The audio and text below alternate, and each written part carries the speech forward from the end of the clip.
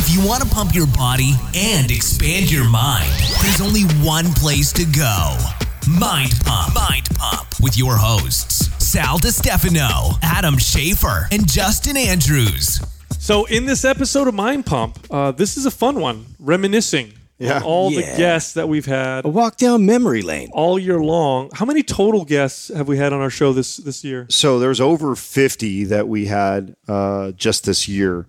And we didn't obviously quite get through all 50. I tried to drive us through ones that were their first time on the show ever, and ones that were probably more monumental for each of us, or changed our minds on something. So that was, as we go through this too, I had no idea where we were going to go, and I think it will turn into a pretty cool episode for people that are maybe just now coming into Mind Pump and wondering what are some good interviews to go back and listen to, because we give a little bit of insight on a lot of interviews. If you're that person, both on the website and on the free Mind Pump Media app, you can actually search any of these people's names that we talk about right now, and you can it'll populate that episode. I mean, we talked about our favorite interviews. We talked about the ones we didn't like so much. We talked about stuff behind the scenes.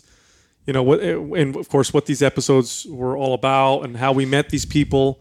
It's sort of like a director's cut, if you will, of Mind Pump. Yeah. It was a lot of fun reminiscing with you guys with all these guests. It's funny how many of them, just because there's so many and you forget, and then you bring up the names and right away I'm there. Right away I'm put myself right there. Right. So you guys will enjoy this episode. And also I want to mention to everybody that this month, only this month, we're going to be giving away free access to our private forum for a full year to anybody who enrolls in any of our MAPS fitness programs. Now, we have MAPS programs for everybody. We have MAPS programs for people who want to speed up their metabolism and build muscle and strength. We have programs for people who are advanced and want to train like bodybuilders, or who want to sculpt their body like bodybuilders. We have programs for people who are athletically minded or like functional training.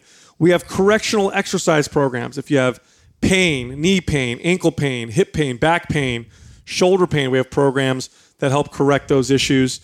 We have programs that are fun. We have strongman inspired programs. Anyway, we got a lot of programs. You get the gist. Programs for clowns. If you go to mapsfitnessproducts.com, you can check out our MAPS fitness programs. And again, if you enroll in any of those programs, you'll get a free year access to our private forum. On our private forum is personal trainers, fitness enthusiasts, other podcast hosts, and then of course I'm on there, Adam's on there, Doug is on there, and I'm sold if you're on there, Sal. Even Doug is on the forum. You can always tag us and ask us questions on there, and you get access for free for a year. Guad in the house. So it's really cool. Again, check out our programs all at mapsfitnessproducts.com. So that's it. Here we go. If people are wondering why we sound a little bit different, it's Are we on right now? I kind of feel like a little scraggly, grovelly. Is that a adjective? I think it is. I think Grovelly? yeah, maybe. Gravelly. Gravelly. Like there's gravel in your throat. It's like It's because we're on the road. We're actually out here in. Should I say where we're at? Sure. Pajaro Dunes. Yeah, let Love this everybody place. know. We actually met someone today at one of the restaurants we ate. What was his name again? Adam. Adam. Good guy. Yeah, you should remember that. Love that guy. Anyway, no, we're out here doing some fun stuff, surprise stuff. But anyway, so if you're wondering why Oh, wait, we don't want to tell them. Dude, that breakfast place is Working the on bomb. the next program or no? No, yeah, well, now they know. Yeah, there you go. Should we tell them? I actually wanted to do something a little bit different today. Is this special? We're going to do something special? Yeah, no, we're going to do something special today. What I want to do today, it's a middle, almost we're getting close to Christmas time, right? Mm-hmm. And are you getting us presents? Justin, we're going to get presents. Yes. He's such a gift giver. I love it. Yeah. I'm more of a giver than a receiver, that's for sure. Are you really? Wow. Yeah, definitely. Well, Justin was telling me about good. that, about you. Yeah, You guys are sharing. I love receiving your gifts. They're big and great. Okay. No, That's enough. So I was talking to Ann the other day, and we were going over the list of all the people that we've had this year. And Oh, you mean as guests? yeah, as guests on the show, and I didn't realize that we'd seen over 50 people just this year. Now, some of those were return guests. Like we had a few people that returned, like Ben Greenfield who came back. We saw Paul Check. Ruscio came back on. So we had a handful of those that were friends of ours that came back another time. We saw a lot of new guests, and so what I want to do is I'm going to try and get through as many as I can. but because I bet you guys have forgotten damn near half of them by now. bet, yeah. And so I want to bring the guest there. I'll tell you who they are, and then you guys tell me. I want to know what your impression of them before they came on the show was, and if you even had one, because sometimes we have a guest that we don't know anything about sometimes, right? So your impression of them before they came on the show, and then your impression of them after. What a great question, because I can't tell you how many times it's completely different. It's Super underestimated. totally different after I meet somebody, for the first time, which is a treat for me. So I love that. I'm gonna. Yeah, it's my favorite. With that being said, I'm gonna start off with one I completely forgot about, but it'd be interesting to hear your guys' take. Sam Parr with The Hustle. Oh yeah, yeah. You know what's crazy about that episode was me and Taylor had gone to CES, and we were basically late. We had to catch like a flight just last second for me to even make it to that interview. I don't know if you guys remember that. Oh, I didn't remember. I showed up like the first quarter you guys started going into it. And then I tried to be like as ninja as possible to like kind of just sit in on the podcast and be like, hey, what's up? How much of it you missed? Do you remember? Do you remember how much you missed? I probably missed, I would think like 15 minutes. Yeah, or it so. wasn't much. Yeah, it wasn't like. Yeah, I felt like you were there the whole time. Just started talking, and I thought, oh my god, it was like mayhem for me to get there. I can't even tell you. So guys. now, did either one of you know who the hell he even was before he really came on the No. show? So I didn't know. I know Taylor was freaking out because it was his lead. All I knew was what I discovered, just the short research that we did beforehand, because I knew we had a guest coming in. I knew, it was the CEO of this company called The Hustle, and then Taylor kind of let me in on what they did, and so I had no expectations whatsoever. I had no expectations. I thought, okay, it's a CEO. We'll talk about business. That's always cool. But what blew me away about him was he was a great guest, but really what blew me away was realizing the power of one segment of new media that I had completely written off, which was email. And I don't mean in terms of email marketing. I had known that was powerful because, we had learned that earlier on when we met with Mike Matthews, and he talked about how it's such an important aspect of business. It was how he compared email to newspaper.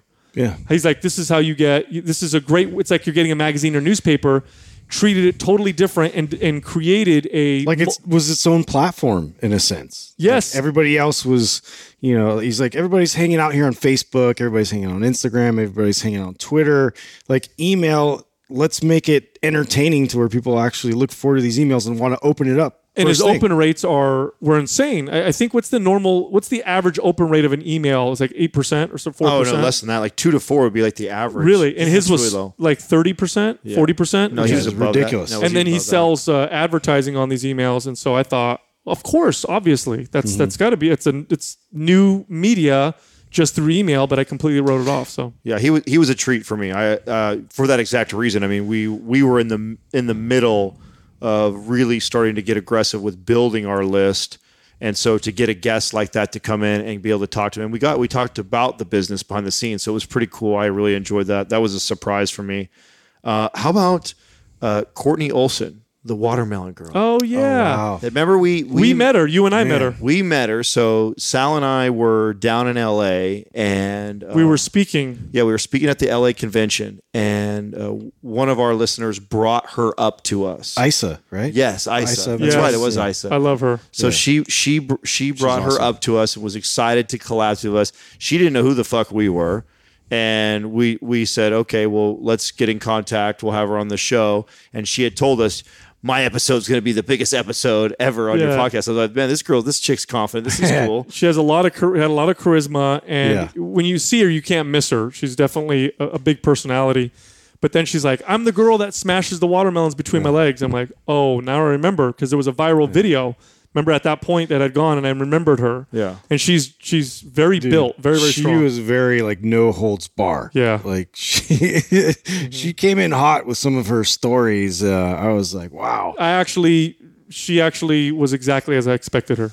I agree. Yeah. I agree too. I think from what I perceived from the little bit of time that we met at the LA convention, and then kind of digging through her social media, looking at all her business stuff, I think I got exactly what I thought was coming. And I'll leave it with, that was a very interesting episode. Yeah. So different than what we'd normally ever do. Yeah. And I think she did have a lot of great energy and tell some good stories. And she told us about her life, and she has a crazy life story. Yeah. I mean, some good stuff and some bad stuff. So. Right. And I love that I love that, she does, she was very radically honest, right? We talk about I might be jumping ahead, but Luke's story, like I remember him having like a very crazy story like that, like his childhood and then unexpected where that led him. He's number 12 on the list right here that I'm going through, and that is like just because is a similar type of an interview, but I thought Luke's stories was even more crazy. Well, Luke, I had no anticipation of that. I liked his better. Yeah. Because for that reason, though, what Sal's saying is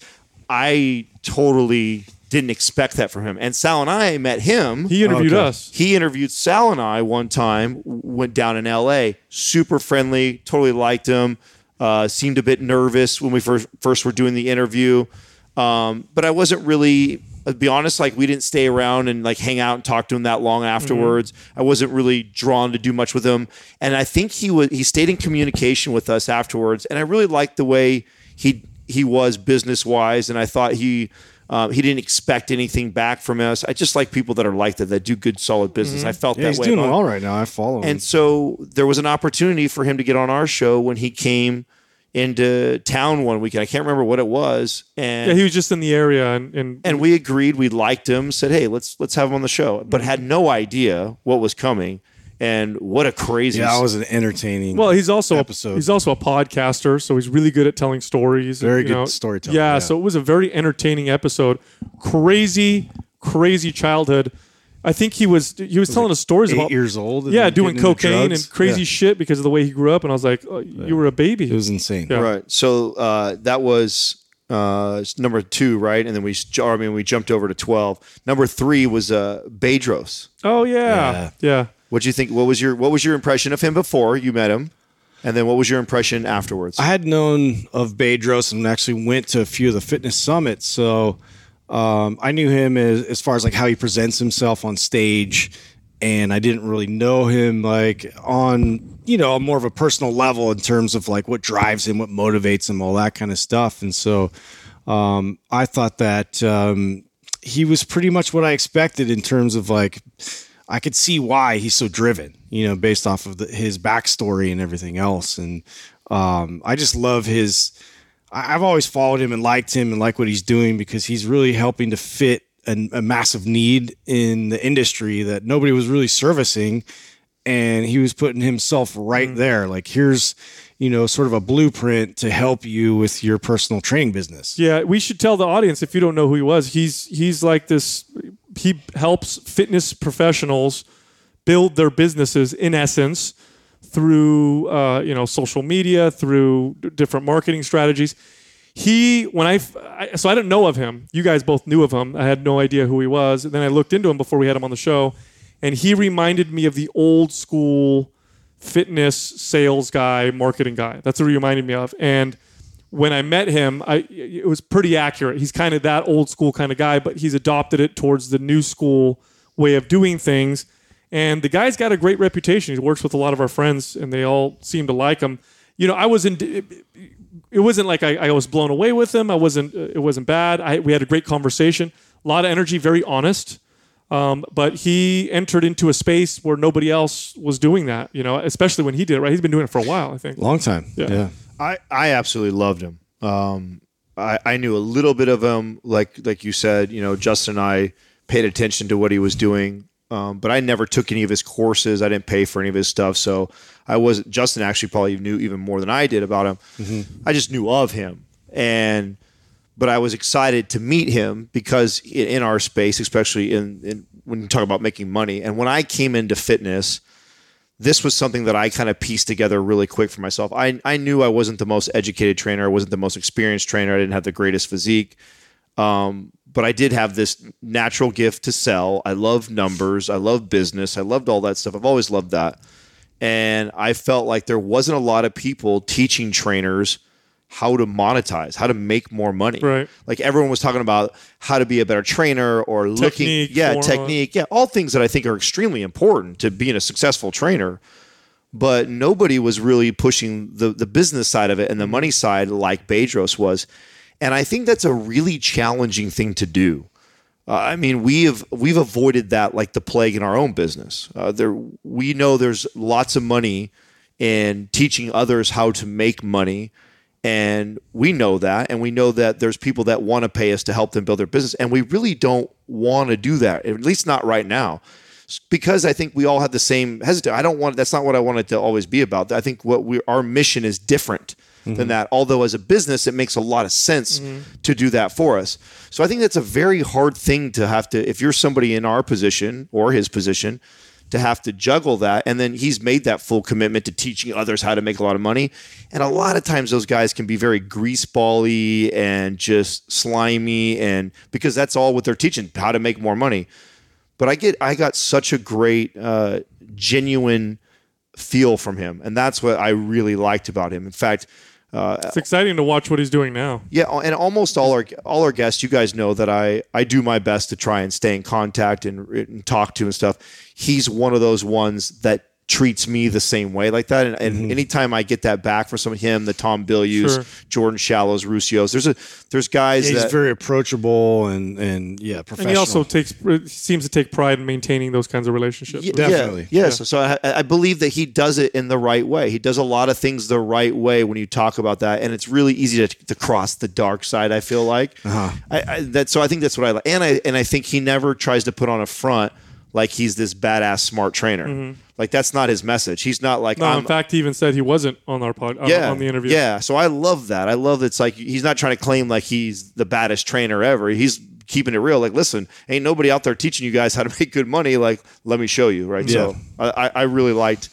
I liked it. That was a good interview. I liked him a lot. And that is somebody who'll be around, I think, for a long time with us. How about Chris Kresser? Oh yeah. Oh yeah. So did you guys know Kresser before he came on the show? Very little. Okay.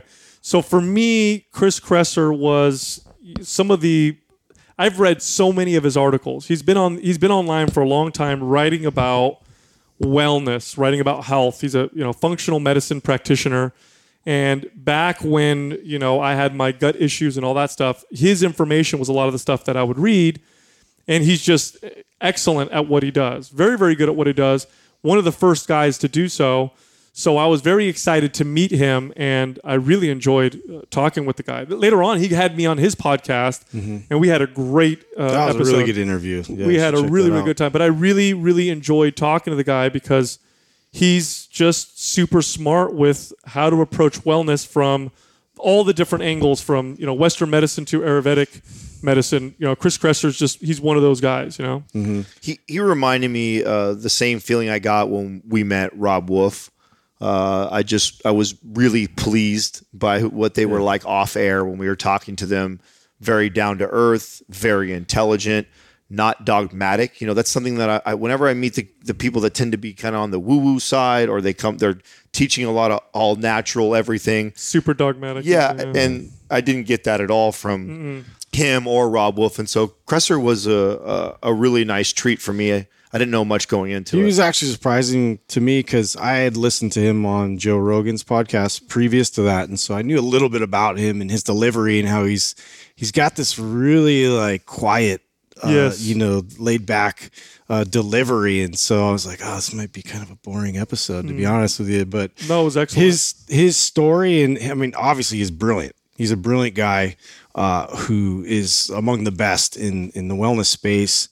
But yeah, I enjoyed his story of why, and what led him to become, on this quest to heal himself. Yeah. Chris Kresser is one of the people I would say who is responsible for the mainstreaming, if you will, of wellness. He's one of those people because he wrote so many awesome blogs and articles, has a great site.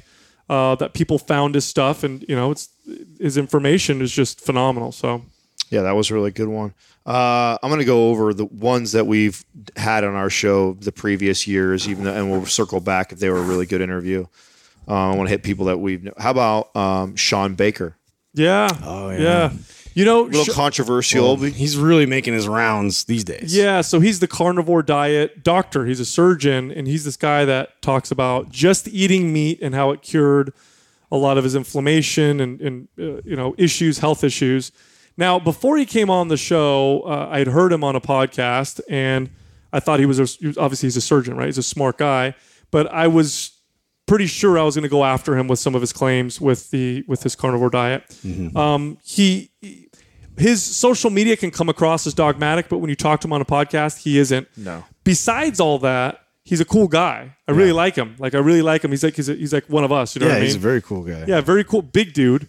That was the thing that surprised me. He's done a lot of badass things in his life. Well, remember when he walked in? I did not anticipate a giant. His hands just like engulfed my head. Yeah, I'm like, oh, this guy's a giant. Yeah. he's a big human being. huge. You know, but that was a good show. But I tried to challenge him a little bit. Right. With his approach. I don't think eating carnivore diet is great. I think it's just the ultimate elimination diet, and I think at some point you need to come out of it. But I had a great time with him. Yeah, he wasn't very firm in terms of like everybody should do this and do it this way. Like, so that's where it gets hard to really debate somebody is when you know that they'll lean if you point things out. Well, it's interesting. It reminds me of like when we have like Lane on the show or someone like that. Sometimes these guys on social media, they do things to get more attention. We all do, right? I mean, that's part of it. You do the headlines or the shock and awe approach to get attention, and then you try and communicate and build your network. Oh, he goes after vegans like it's his job. It's Right. super inflammatory. Right. And he does it because I think it causes, but you get him in a room and you start talking about the benefits of it, and I don't think he would. You know what I think it is, honestly? I think it's less of him trying to get attention and more of him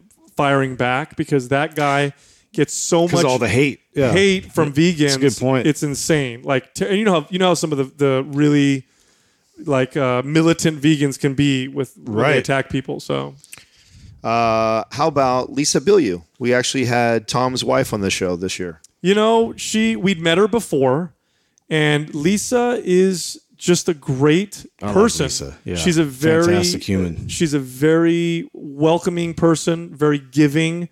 The hospitality that her and Tom give us whenever we're there it's unexpected. That's how good it is. You know what I mean? Like, you expect your friends to be hospitable.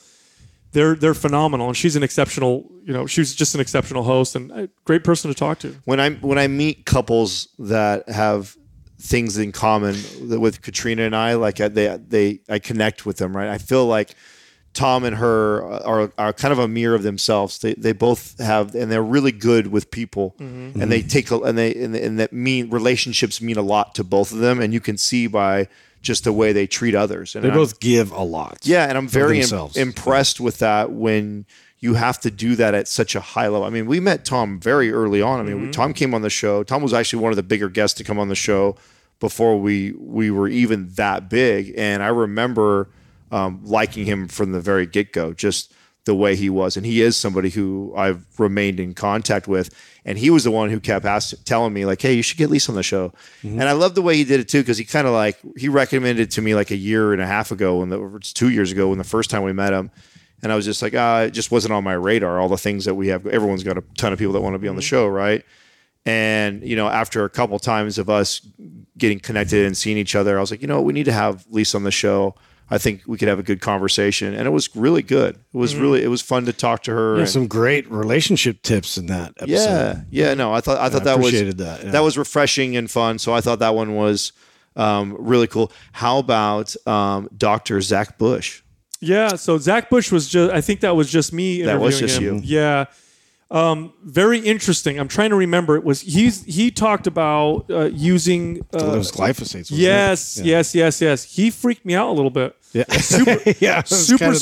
Well, he scared me you scared me after you came back and you talked about, like, dude, basically even you're like, it's in everything. Anything that's organic, we're fucked. It's not even organic. He's such a smart guy, but he really broke down what happens to the gut from some of these compounds like glyphosates. And he really solidified a lot of things that I was already believing, but then I became much more fervous about. But that was one of the few interviews that we weren't all on. So it was just me and him kind of nerding out. Yeah. So if you're like somebody that's really into fascinating information, you like to nerd out on things, that's an episode you should check out. What was our new Monsanto campaign? It was like glyphosate. It's fine. It's fine. Yeah, you're fine. You're fine. How about Michaela Peterson? Yeah, Michaela was great.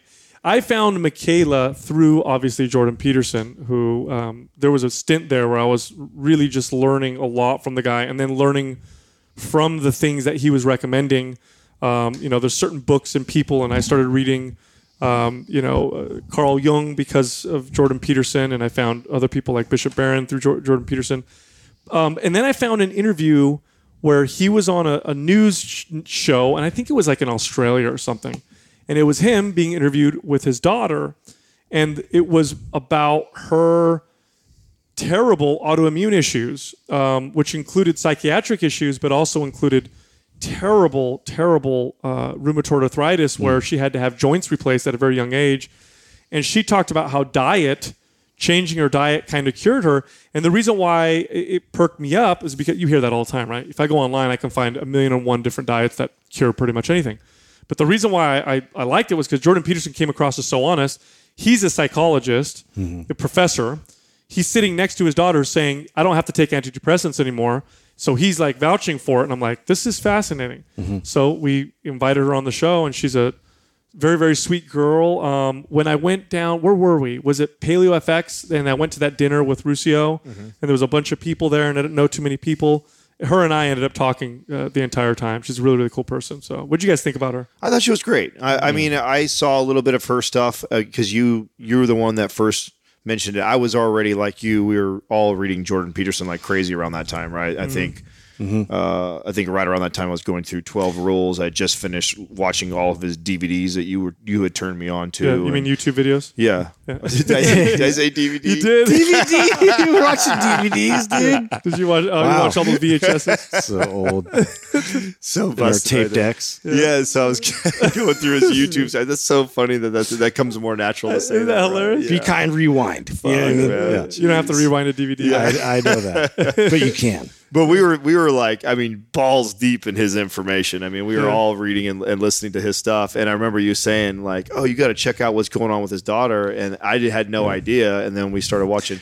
So And I think too, because she was taking the approach, we just finished up with Baker, right? Sean Baker. And so like she was going through that elimination process and kind of found carnivore diet to help with. Well, dude, Jordan Peterson now follows it. And now here's the thing that with a carnivore diet, it's the ultimate elimination diet. And if you have a hyper reactive immune system, because you got to keep in mind, yes, there's food allergies, and food allergies we identify very quickly. That's very easy to identify. But then there's immune responses that are harder to identify, like depression or, blurry vision. Jordan Peterson talks about that. Or he said I used to have bleeding gums. That was one of his other things. Inflammation, rheumatoid arthritis, pain, whatever. These could all be the result of a hyperreactive immune system that is reacting to food as if the food... It's literally fighting you from within. Yeah, and it runs in their family, obviously. So now Jordan Peterson, he eats carnivore, and he's like, I feel better than I've ever felt. But he doesn't recommend it to everybody. But of course he feels better because when he eats any other food, he gets an immune reaction. So I thought that was just I thought it was fascinating. That's why I wanted her on the show. Yeah. No, that was good. Sure. So we were apart. I think this is right after that. Then we headed down to LA and we did a trip and we hit a lot of people for the first time. And one of the interviews that we did in LA, this was actually talking about Lisa Bilyeu opening her home to us.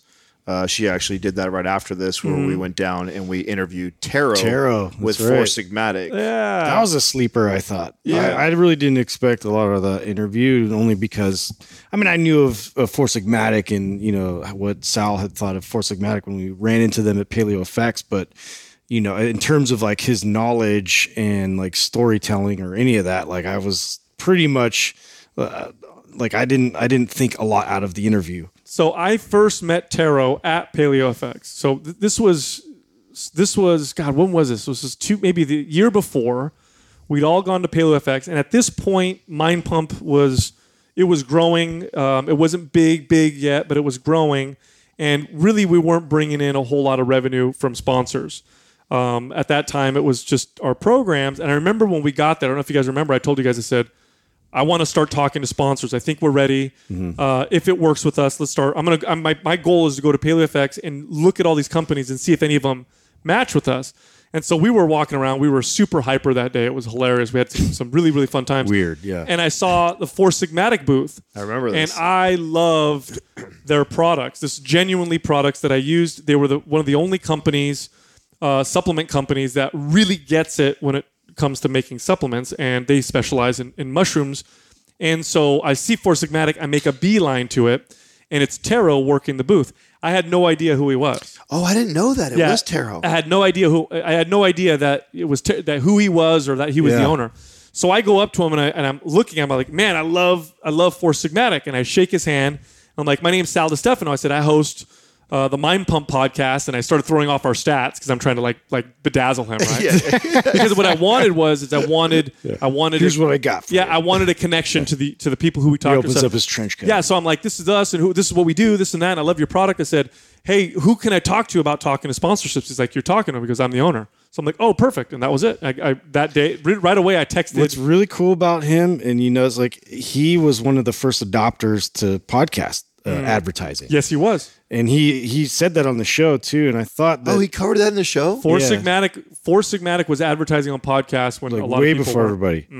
Yeah, he just saw it as be decentralizing and like all this like free information out there. He wanted to help promote it, and he just does stuff like that. Like he did that tour just to raise awareness of like the benefits of mushrooms, and I just think that he's a little ahead of everybody in his thought process. Oh no, which is cool. I'm with you on the sleeper. It was a total sleeper interview. I'll be honest, I was not. I mean, I already talk about. I'm the one who hardly ever uses Four Sigmatic. You use it the most. I mean, I sporadically try stuff that you throw my way. If you're going for taste in the coffee we had, I was like, okay, I don't know, dude. Yeah, so I was not, and then I didn't know anything really about it going in it. But it was actually a really interesting interview. He's a brilliant guy. Fascinating. Because if you've ever had any questions or want to know something about mushrooms, I mean, he talked about the history of mushrooms and all the different families and types and what they do on Earth and what their benefits are. Yeah, and properties, fascinating random facts about them that I had no idea. And he's also just a truly brilliant person. We meet a lot of smart people, but some of them are brilliant. Tero is No, like I say, he's ahead of his time in a lot of directions. But if you're the kind of if you like to learn about these things and you want to learn about mushrooms, because honestly, up until relatively recently, when we look at foods, we learn a lot about fruits and vegetables and fish and meat. And for some reason, we forget that mushrooms belong to none of those categories. They're their own category. I'm gonna add something to the question I ask you guys, because I think the audience that listening would want to know this too. Because I feel like sometimes a lot of these interviews, even if we really like the person and all the great things they're saying, sometimes the flow just isn't there. That was one that flowed really well too. Like it's interesting. It was educational, but it was also interesting to listen to it. It's not going to bore you to death. Like I thought our conversation flow was really good with that one. So from Tero. Then we went over and we saw Dr. Emily Morse. She came to us. Sex with Emily. Oh, yeah. That was the first time. You're right. Yeah, because we interviewed her twice. Yeah. So Emily from Sex with Emily, she's been podcasting a long time. She's very, very good at what she does. Sweet, just a sweet woman, very open, very intelligent, very bubbly. I felt like she was visibly nervous or something for that podcast. You remember? Yeah. This was at Tom's house. Yeah. She was like hyper. She was on it, man. Yeah. But we had a great conversation. We had a really good conversation. I think she just had no idea like where we were going to take it. Like there's three guys, and she admitted that in the second time that we met, and because we asked that about it because she was talking really fast. I remember. And she said, I didn't know what you guys were going to talk about. She said, I'm not really a fitness person or anything like that. So, so I forget sometimes. People just think we're going to talk about fitness. Right. And that can be intimidating. Three dudes that are sitting here talking to you about fitness. It's supposed to be their expertise and you don't know very much about it. Like that's kind of an intimidating conversation to have to possibly be in. Like, where the fuck is this going to go? No, but she's a sex expert and that's what we talked about. It was a lot of fun.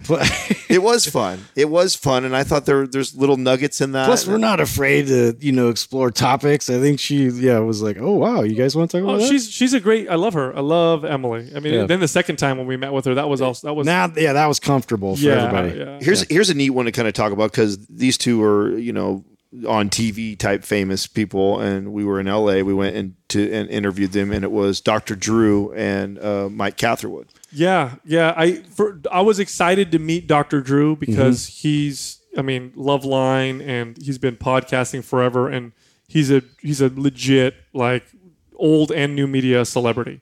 Yeah. So it was kind of cool to meet him. Great guy, super personable.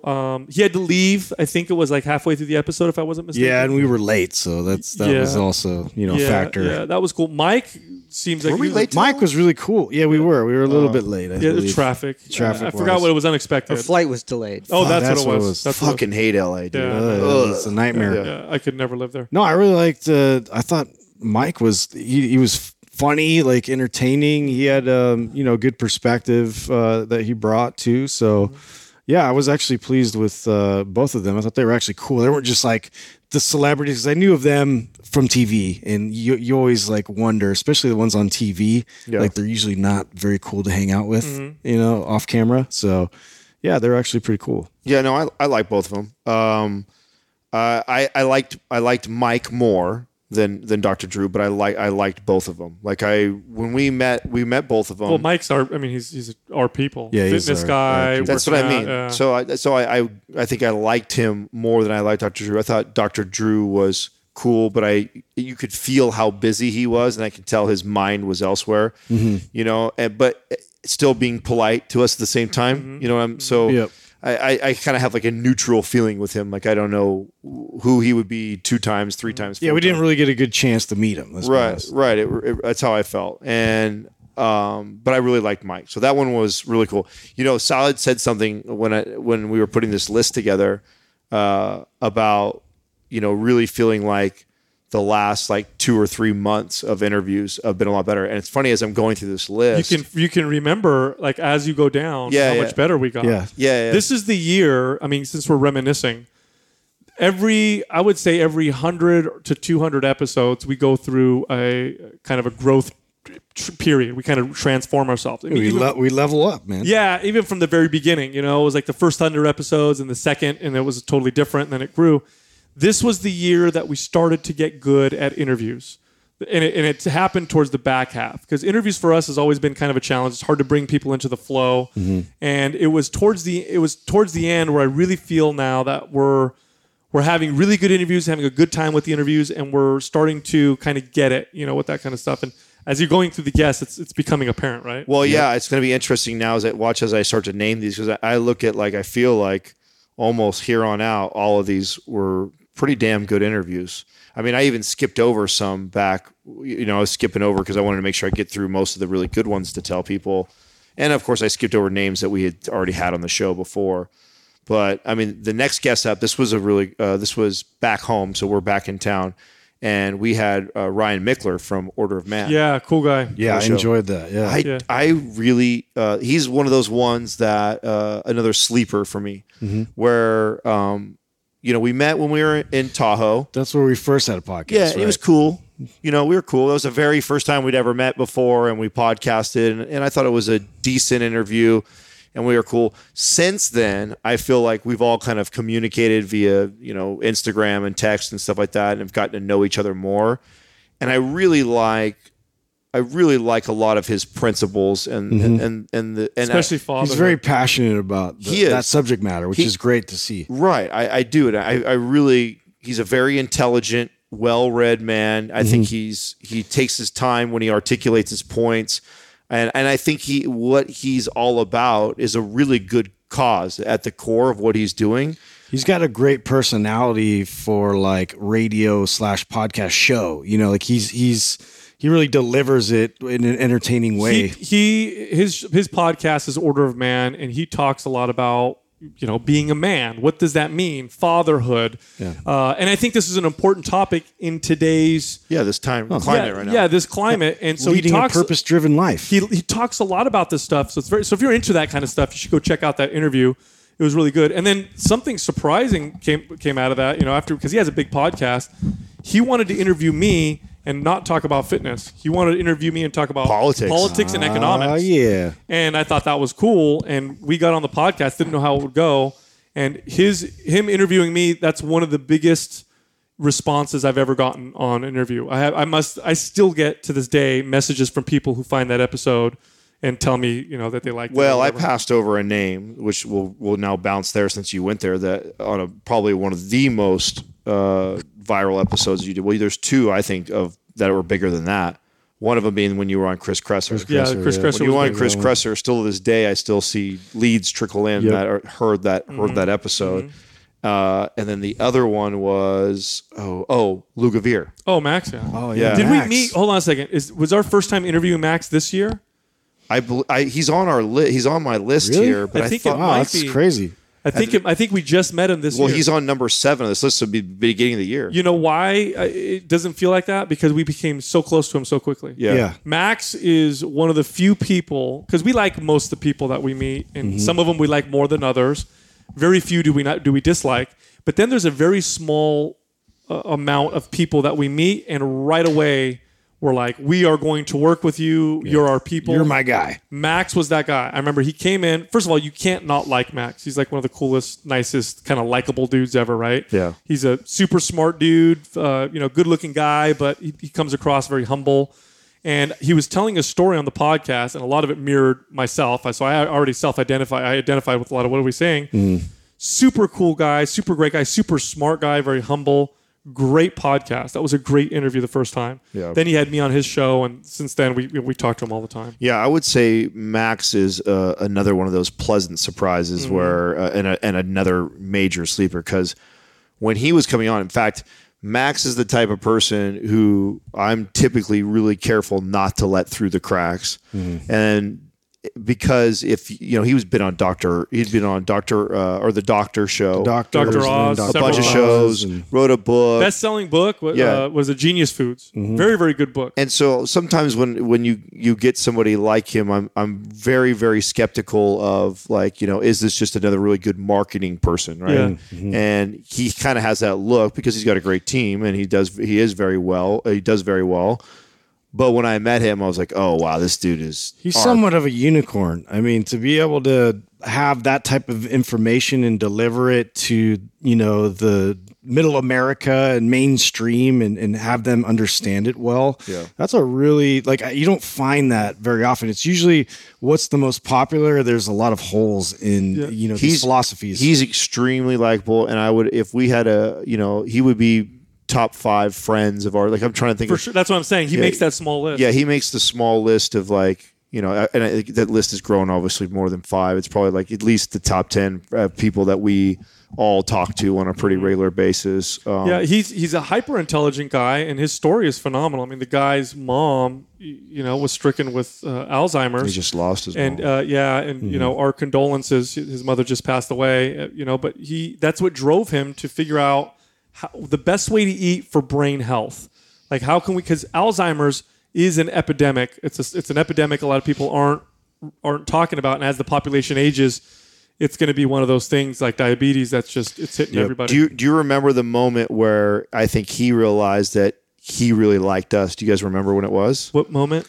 We were playing Top Golf. It was when we were playing Yeah. golf. Oh, And yeah. He walked over. Oh, that was my favorite. He walked over to me, and I think what it was, we had all work people, right? He's about as awkward as I am with that Top Golf. That's why I love him so much. You guys are the same guy. yeah, 100%. yeah, for sure. We've talked about this before. If you were to pass away, that Max would be your Max would be the guy. Didn't we say that? Yeah, I think so. So he comes. I have him meet us over at Top Golf, and this is really the first time we all kind of mingled together. Before that, we hadn't done anything yet. It was just a podcast. Yeah, right. And so he came by, and he sees us all goofing around and playing golf, and nobody is a good golf. Taylor is the only golfer out of everyone there. Yeah. But it's like a work type event. But he saw the way we were interacting and teasing each other. But it was like in a very brotherly love type of way. Yeah. And you could tell that he was like, fuck, these guys are more than just a podcast interviewers and business people. Like, they're all, you could see the camaraderie. And he came over and he had said that to me. And I said, oh yeah, man, we wouldn't even have brought you down here if we didn't really like you. We don't hang out with everybody. Like, we really like you. So that was, and then we had Ruscio come down and all of us were together. Who's another guy. And the thing about Max, and this is you can always tell, this doesn't guarantee someone's going to be great, or an awesome person, but it is a pretty good indicator. Max, he was watching us all golf, and yes, Taylor's the only one that knows how to golf, but you guys are also somewhat athletic, and then I get up there and I'm just hilarious with how I hit it. Although I did pretty good because I was able to calculate what I was doing. But anyway, I go for a swing and it's just I look terrible. I'm jerky and short with my movements or whatever, and everybody's laughing and I'm laughing. You guys are fucking with me and I love it, right? Max goes up there because we egg him on. We're like, go fucking go. Come on, dude. Play with us. Who cares? He's like, all right. So he goes up there and he looks just as bad as me. It's like the same. If not worse. It was the same swing. It was the same. Man. And we all laughed and we were laughing at him and he turned around and at that moment, that's when are they going to get offended? Exactly. Is he going to get upset or is he laughed along with us and loved it. And then right away I'm like, this guy's fucking awesome. He can take it and it's all great. Yeah. So then later on, that's when Ruscio came down. Now, before that too, we had done a podcast with him the year before. So we had podcasts with him before, but this is also what really kicked off us starting to hang out and spend more time with Ruscio because that night, I remember I went on later on to go hang out with him and have drinks, and we were together almost all night that night.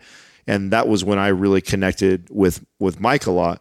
Yeah. And so he's up there with that. Mike was also, and Ruscio's hung out with him a handful of times. Yeah, Ruscio is somebody who, and we interviewed him this year on the list. I think he is my favorite source of information, anything gut related. He's just a well. And he's very, very careful. Yeah. He's like so anti-dogmatic that he's so careful about to present it. When he presents it, sometimes I tease him. Remember when we were at the fire and I yelled, just fucking spit it out, bro. Because he's so careful to... Gives you like 1,000 caveats. Yes. He doesn't want to... I get it. Yeah. I respect that though. Because he's a doctor. Yeah, no. He's very measured. The way he presents information, I love it. He's just... One of my favorite conversations of all time... or in recent memory was that around the fire and it was me, him and Pekulski and Shallow and we all went to level 15 nerd and we started speculating about all kinds of different things and one of my favorite things to do first of all I love conversation, obviously I don't think that's a secret, but I really, really like talking to curious, intelligent people to where I can get challenged and we continue to elevate the level of the conversation. Mm-hmm. And that was one of my favorite conversations. Trying to solve the world's problems. And not only, nobody's mad or irritated or whatever, we're just really interested. It's different perspectives. Oh, so good. Yeah, that was fun to listen to for sure. So here was one that I was really nervous to do. I did not know how our audience would receive it. I mean, I know we're notorious for touching the third rails and doing things that, zero fucks or whatever. Yeah. And I was really scared to go interview a bishop. And we went and did. Were you really that nervous about it? I was really worried that we were. I could tell you were. Like he was going to get too churchy? Yeah, exactly. I didn't know if he was going to come off like a preacher. And I remember Sal sharing, because this was Sal's lead. Mm-hmm. And everybody knows like what my beliefs are, right? Mm-hmm. And so he's showing me, and I'm like, I've loved the information. I'm like, Sal, I grew up listening to this information, so I'm with you on it. But I don't know if I'm ready to bring some pastor on our show. I don't know if the audience is going to appreciate it either, right? But the more that I watch the stuff that you were sharing with me, the more I I really like the way this guy.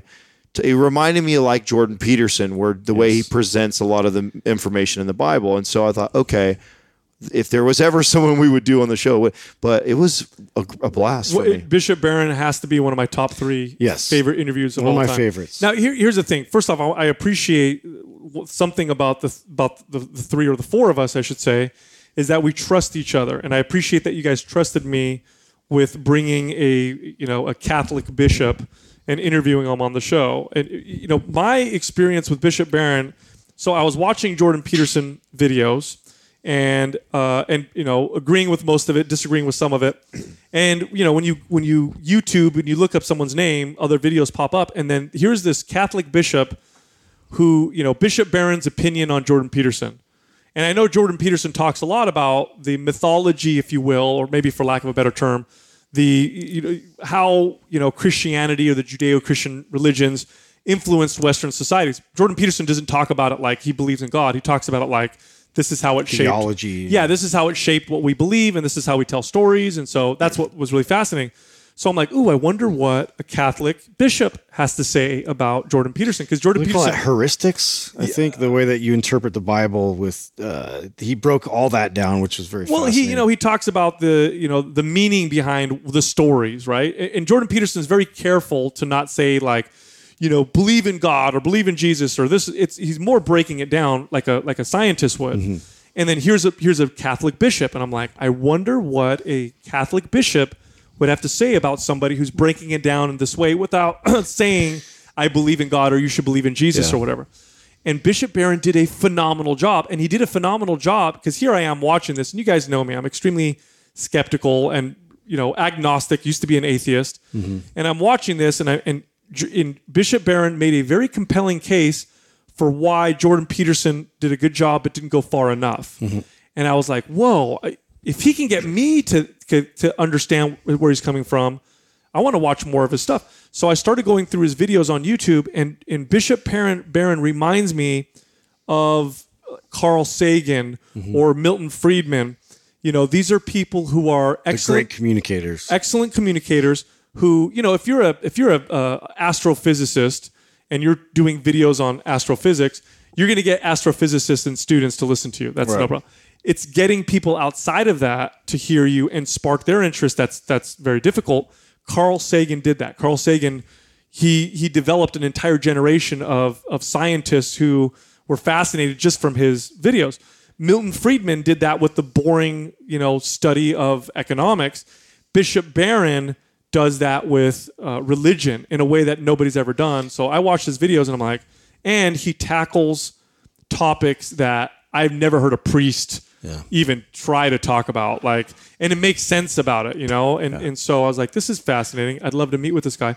And they were super great, grateful that we contacted him, and they were, really cool. And you know what? It's so funny. So I had no idea he was as big as he is. Bishop Barron has a huge following, eclipses ours by far. And what they did is they got on the phone with me, and I talked to Father Steve. You guys remember Father Steve? Mm-hmm. And to see if we should be on the show. And what got them to come on our show was me saying, I'm totally not religious, but he got me to listen to a lot of his videos and okay, cool, we want you guys on our show. Because they said, okay, well, this is for them, it's a good message. Or it's interesting. I remember, and I totally understand why you had reserves, Adam, because I've been through the same type of experience with church, and I've listened to countless preachers and really charismatic people deliver certain messages, and I was very concerned with jumping the shark, as you say all the time, right, Sal.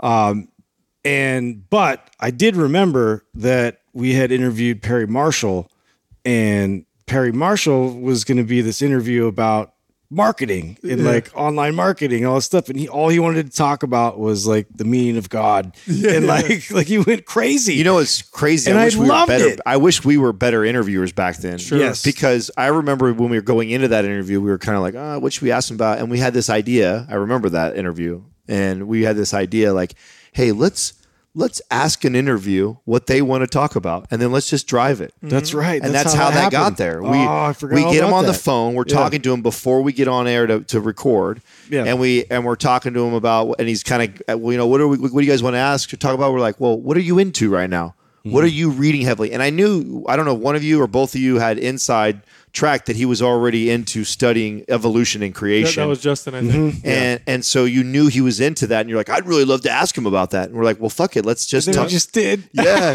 And we were scared to death. And that was the whole episode. Yeah. I was mortified to see what the forum would hammer us with. I tell you what, I was a little bit, I was even a little apprehensive about getting a Catholic bishop on the show, but what I told you earlier is part of what convinced me. Here's the other thing that convinced me is, you guys know me very well now. I cannot stand hypocrisy. I really fucking hate hypocrisy.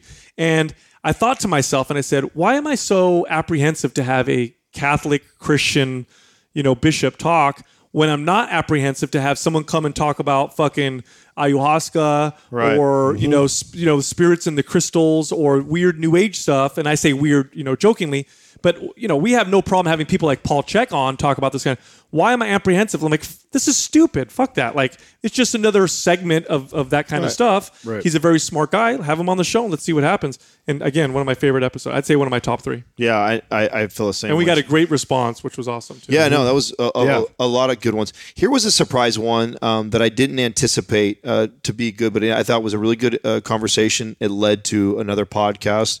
Was Larry Hagner with Dad Edge podcast.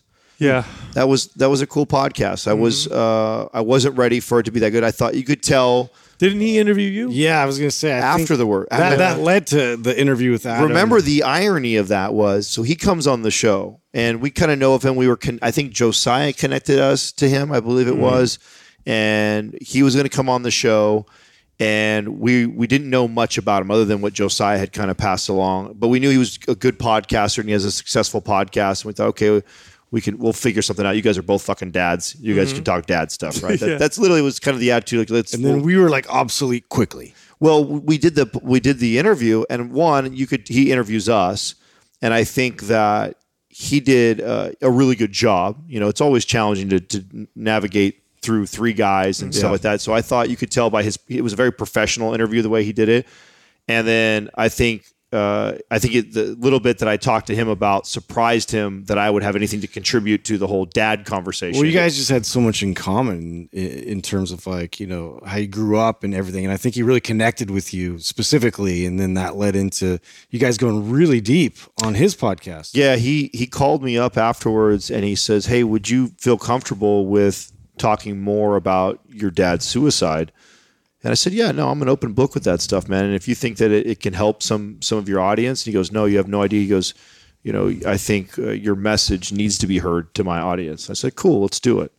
And what a response. Yeah. What a response. I still get responses from that right now. In fact, he actually just texted me yesterday, the day before, and his team were going over their analytics and stuff from month over month. And he said like that episode, I think, is the biggest downloaded episode that they have, and made such a big difference on his month. It was their largest month of downloads from that. So I still get trickled in DMs from that, which is crazy to me because it literally I kind of went through my childhood and what it's like being a son to somebody who commits suicide at 7 years old, and then all the complications and challenges. Yeah. We went into all the. Did you ever listen to it? Did you guys listen to it? I listened to it. It was very compelling. I would say, powerful episode. Yeah, very, very powerful. I think it's an important interview. If you guys haven't heard it, you got to go over to the Dad Edge podcast and find it where Adam gets interviewed because he gets pretty deep. So it's good stuff. So after Larry, this was a cool one because this was probably selfishly for us, probably one of our favorite all-time guests just because of who that person is to all of us, and that was Mark Mastroff. Oh yeah. One of my top What interviews. an awesome interview. Yeah, Mark Mastroff was the founder of 24 Hour Fitness, and now he's just this billionaire who's got all these fitness brands under his name. But, we do not make it a secret that all of us were brought up. We owe a lot to him. Yeah, 24 Hour Fitness was my school for a long time. Yeah. I mean, I did a lot of learning and stuff on my own, but I got mentored by people who I still consider, some of the most important mentors that I've had my entire life were people that I met there. What I learned about communication, sales, business, the way that company was run. I mean, it was so far and ahead of anybody else. It really was. I had this love-hate relationship with it because then I had my own challenges after the company kind of changed hands, especially after Mark left. But Mastroff I still look up to him. Like, it's funny. I got more nervous meeting and interviewing him than other guests because he's still Mark Mastroff. I felt that with all of us. He has that father figure presence because, I mean, or at least for me, literally all the tools that I use to today to be successful as a fitness professional all stem and are in thanks and because of him. I mean, what I learned at 24 Hour Fitness trumps so much of anything else that I've acquired later on or from other people. That foundation that was laid is because of the company he created, and even though he didn't have a direct, real strong relationship, all the people he trained and developed. It's amazing to to feel how I felt for him coming in there, being like, man, this is the dude that made it possible for what we're doing today. Because it's also full circle because, and it's hard to explain to people those early days of the growth of 24-Hour Fitness and the environment that it was. I don't know how it is now. Because there's nothing like it right now. I don't. But back then, I can tell you, I can list 10 people that I know who were top performers in that company, general managers, fitness managers, sales counselors, operations, who are now millionaires, all doing their own things. And it's because of how the skills that they learned and the environment that they worked in those days of 24-Hour Fitness. Literally, I can name 10 millionaires. That's the environment that we were in. I don't think it'll ever be recreated. And we were a part of it. And it's funny, I left the company before you guys did. And then you guys ended up leaving. We did our own things and started our own businesses. And it's funny having Mark walk into our studio. I wanted him to see how well we were doing. You know what I mean? I wanted to show him like, hey, look, your company hired me or whatever, and we did this, but now look what we're doing. And it was really cool. I also have this special. I want to be proud. Yeah. I also had this special connection to him because I got to be a part of, I was there for 10 years and I was there the first 5 with him and the next 5 without him. And that was was huge contrast, right? Yeah. And it was so important to my growth in business and just understanding business and operation, like at that scale. Here you have this $1 billion company, a guy that I don't even really see or get to talk to that much. I mean, I can count on one hand how many times I interacted with Mark over the 10 years that I was there, or the 5 years that he was there and I was there. But to see them pull him out and see the changes that happened because the leadership changed and how different I watched the company completely change. Mm-hmm. And unfortunately for the bad, it was not good. The best times were when Mark was leading it. And it also, it's something that I feel like I will be faced with one day where, you're at a point where the company is at a point where you have the options to sell it. You have the options to keep growing it, to just try and maintain it. I mean, and no one really thinks about that. But I see that in like Joe DeCina, like when we talk to him, who's got 300 employees and, can't be connected to everything that you're business. At what point do you realize that maybe this thing is causing me more stress than it is good? And what is the smartest thing for me to do? Mm-hmm. And to watch him leave something like that and then to watch it kind of crumble afterwards. And the big lesson from it was the importance of people. How important people. You can have all the best bean counters. You can have all the best, CEOs coming in with all the baddest background pedigrees. But if you don't have the right people. And if the people don't believe in the purpose behind what you're doing, because that's what was lost. Like when Mark was there, we used to say bleed purple because that was the color of 24-Hour Fitness. When he left, that attitude was gone. And it just confirmed that, and we talk about it on this show, how important culture is in business. Doesn't matter if you have a virtual online business, doesn't matter if you have a gym, it doesn't matter how big or small it is, how important the culture is of the success, especially in health and fitness, man. Absolutely. I mean, so that was a yeah. I remember, just to give you an idea of the kind of person that he was. I started as a trainer, then I became a fitness manager very quickly, and then I wanted to move over into managing the clubs. And back in those days, they didn't move trainers over to general manager. General managers usually had a strong sales background or management background.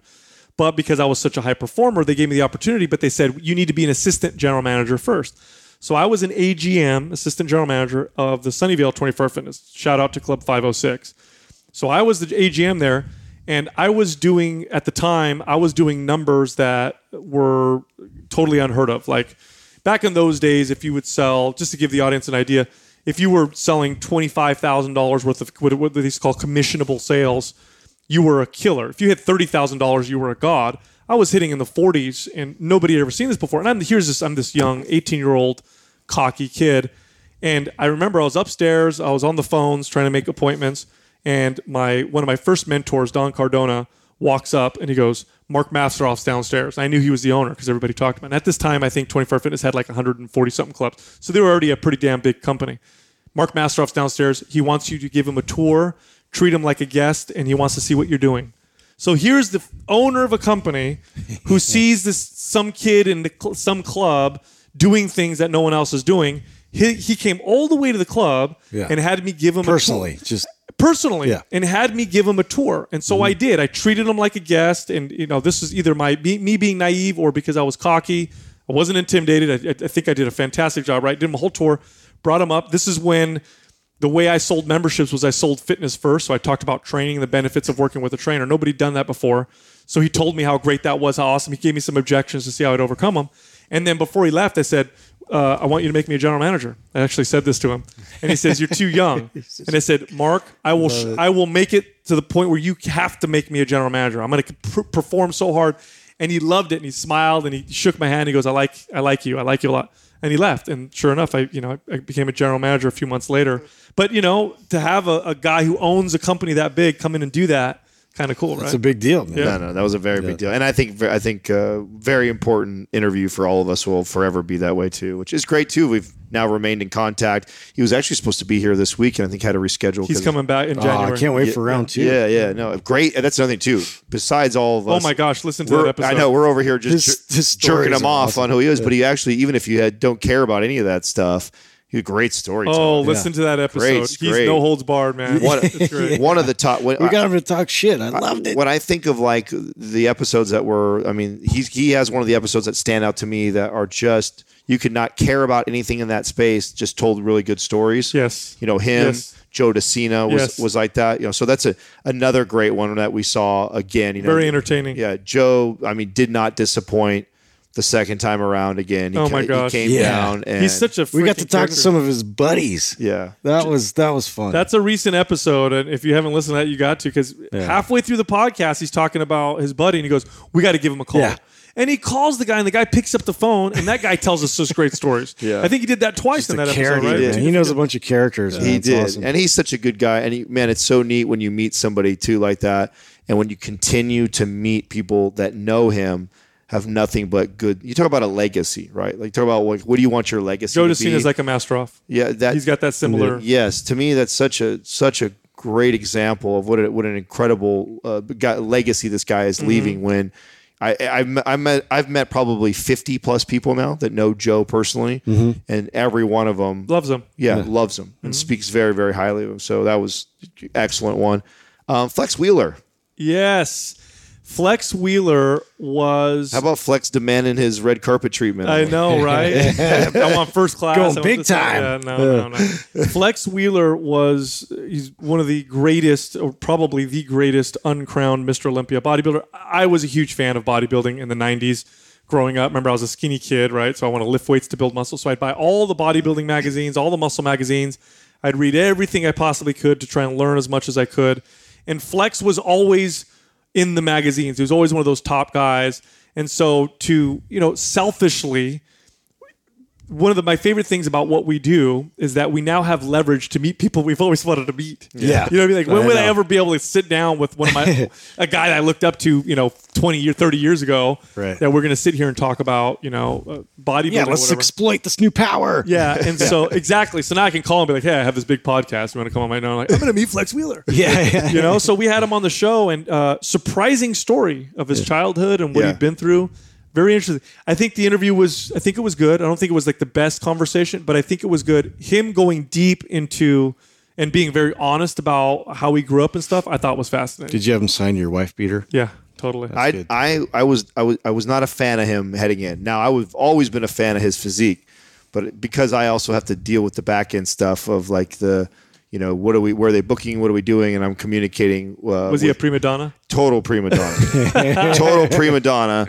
And I'm like, this motherfucker, And when we get people like this, and we've had a handful of them that can be like this, where if we reach out to them and we invite them on the show, they feel all big time, and then they try and search, well, can I stay here, and can I fly here afterwards, and I only fly first class, and get the fuck out of here. Like, we're already flying you out and paying for your hotel. That's a fucking nice treat, because we don't do that for anybody. So maybe in 1980. I think it's a bodybuilder thing from the 90s. Well, I'm telling you, almost it was all. Sean Ray did the same shit. Yeah, Sean Ray did the same thing. Yeah. Sean Ray, another top bodybuilder from the 90s.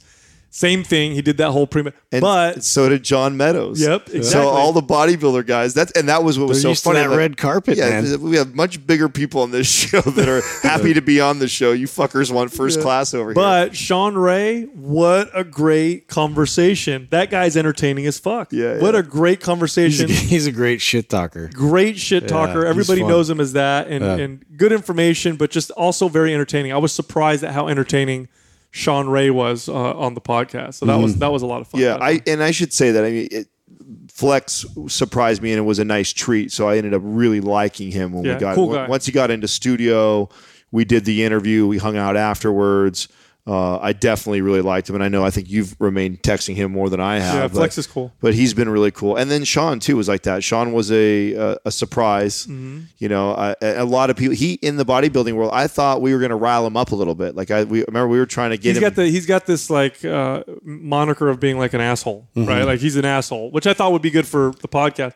He was cool with us, and he was very entertaining. I didn't get too much of that asshole vibe from him. No. You know, we obviously went on this little run where we must have been this little world right here. So then we went to Stan Efferding after this. Yes, All right. So Stan was cool. super Rhino cool guy. rants. Stan Efferding is a power lifter, bodybuilder, kind of a big muscle building personality in social media and new media. Really smart dude, great business guy.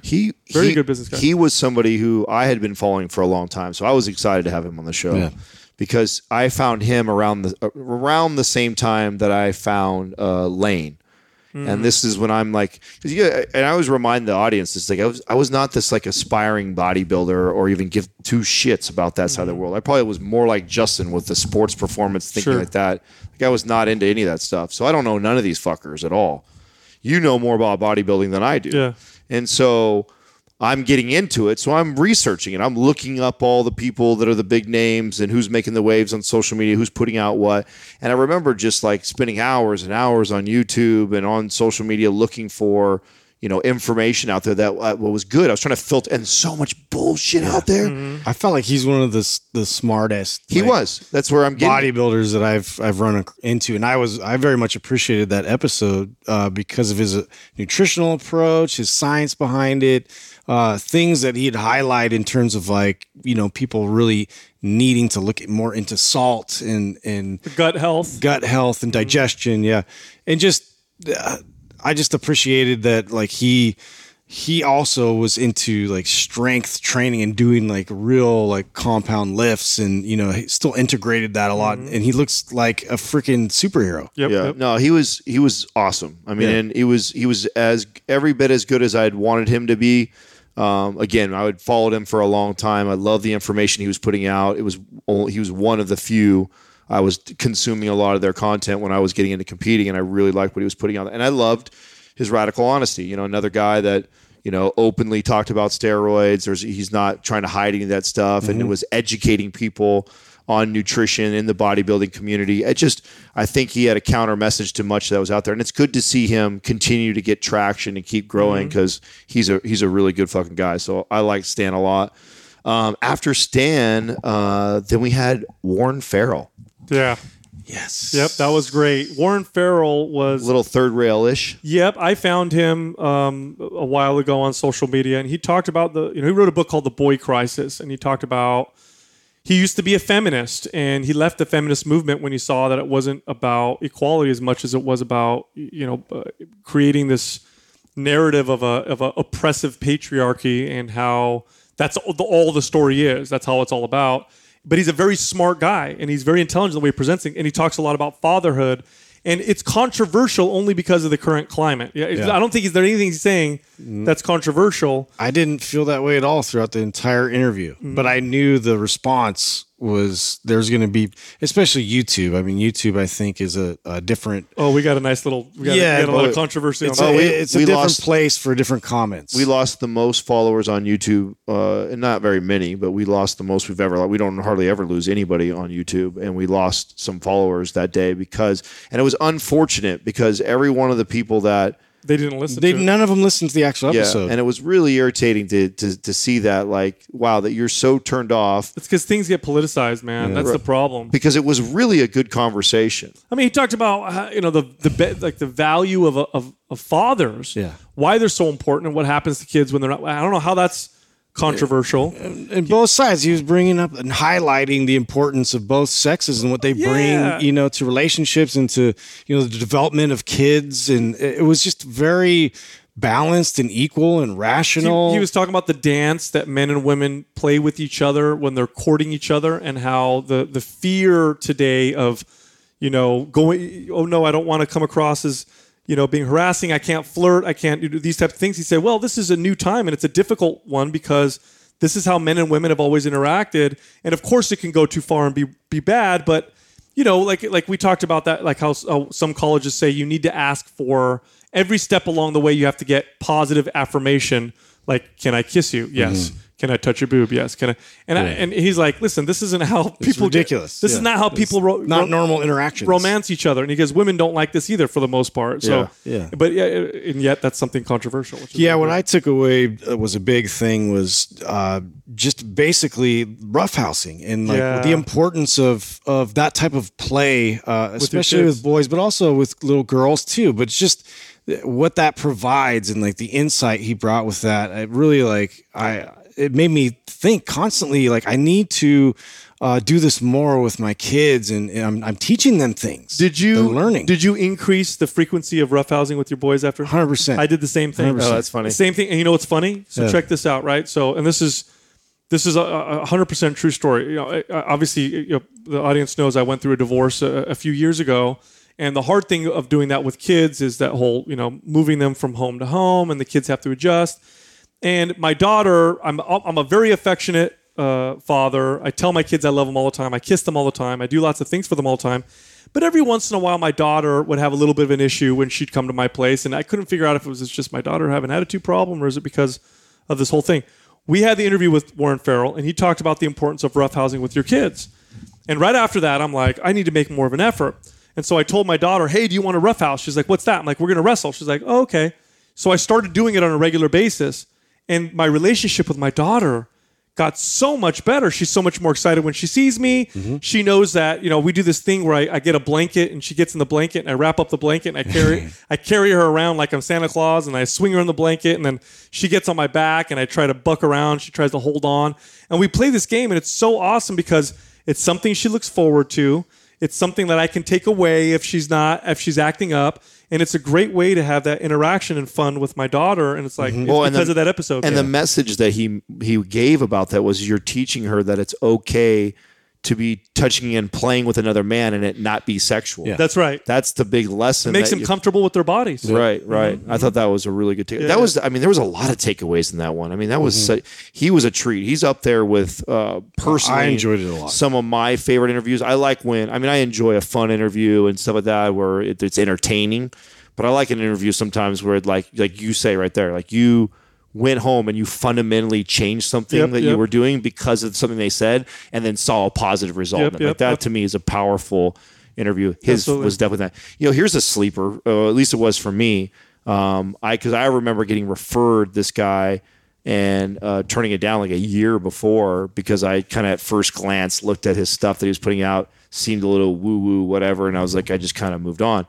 But that was Dr. Stephen Cabral. I remember that. He was fire. He was fire. Very smart guy, and he communicates it very well. Yes. Yeah. It's like I've heard multiple people talk about subject matter that was similar, but the way that he delivered it in a different way, but it was like it clicked even more somehow. Functional medicine doctor. He talked about Asian medicine, Western medicine, how they combine. Talked about all the issues that we're starting to run into now in modern times, all the chronic illnesses, autoimmune issues, thyroid issues. Talked about the benefits of sauna, how to use them properly, the sympathetic, parasympathetic state.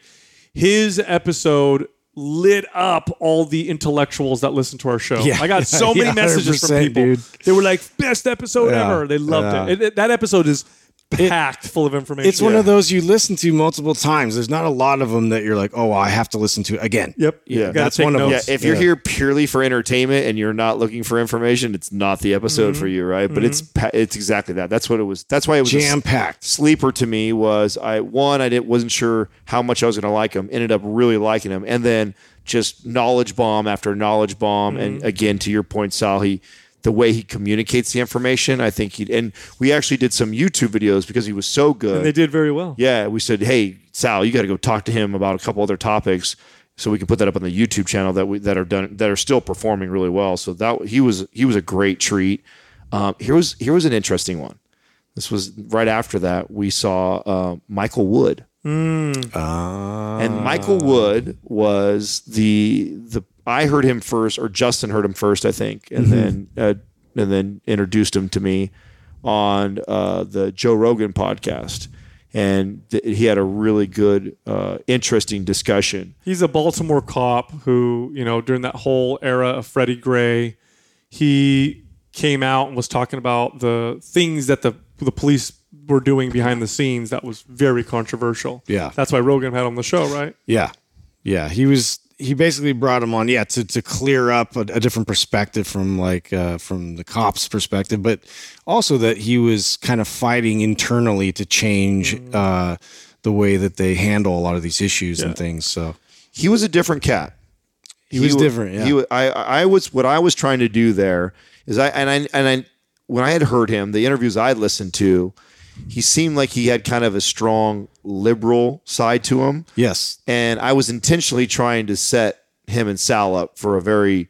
Yeah, we thought that would make it a little spicy. Well, I mean, here's the thing. I get along with liberals' ideas, half the time, and the same thing with conservatives. But there's certain things that he says that I fundamentally believe are wrong. Like, the way he would talk about racism and stuff like that. And so... I thought, okay, well, cool. Let's have a discussion on the podcast. I'll challenge him and we'll have a great conversation. And he talked in fucking circles. It's one of my one of my least favorite interviews because the guy literally would not make sense in the circular talk and use words that there's a word that describes it where you use 15 words when you can just use one. Right. What is that? Where they, anyway, there's a term for it. Yeah. Yeah, I'm like, okay, you literally communicated something that required one sentence and you said a paragraph of big words and now we're back at the beginning.